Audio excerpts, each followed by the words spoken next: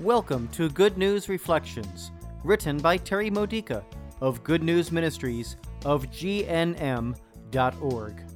Building your faith for everyday life, using the scriptures of the Catholic Mass. Thursday of the 14th week of Ordinary Time.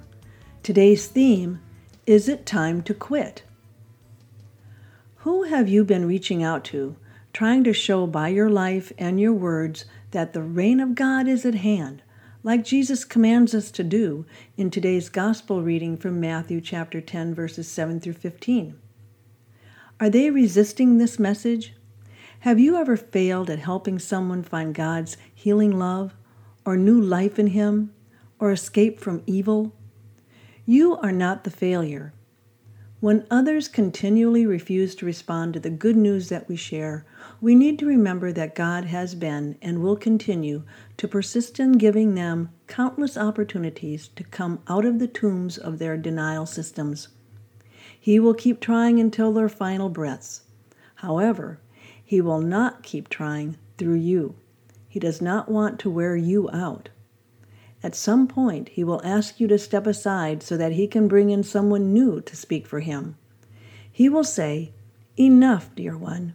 Move on to someone who will listen to you. I'll continue my efforts through someone else. It's time for you to quit. Trust me, that's when it's time to shake the dust from your feet." The dust on your feet is the grimy ick we pick up from the sinfulness of others. It's the dirt they're living in. It's also our own sinful reactions to their behavior when they reject our help. We have to shake it off.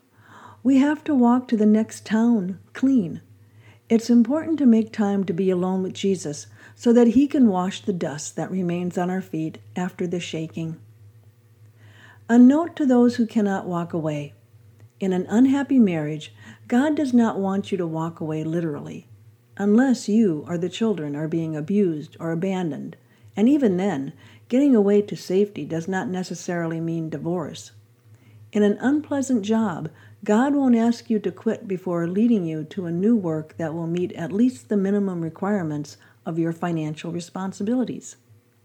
In a parish that has divisive problems, God is unlikely to tell you to switch to another parish because He prefers that you stay to pray and help make changes from within.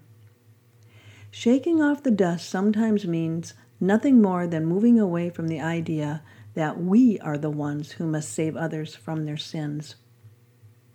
It can be difficult to let go and let God turn the work over to someone else. It can be just as difficult to stay and keep trying until God says it's time to quit. To do this right, we must stay closely connected to God so that we hear Him when He says, "Well done, my good and faithful servant. You did your best, and I am very pleased with you. Now, let's go somewhere else." This has been a Good News Reflection by Good News Ministries of GNM.org. For more faith builders or to learn more about this ministry, come visit our website.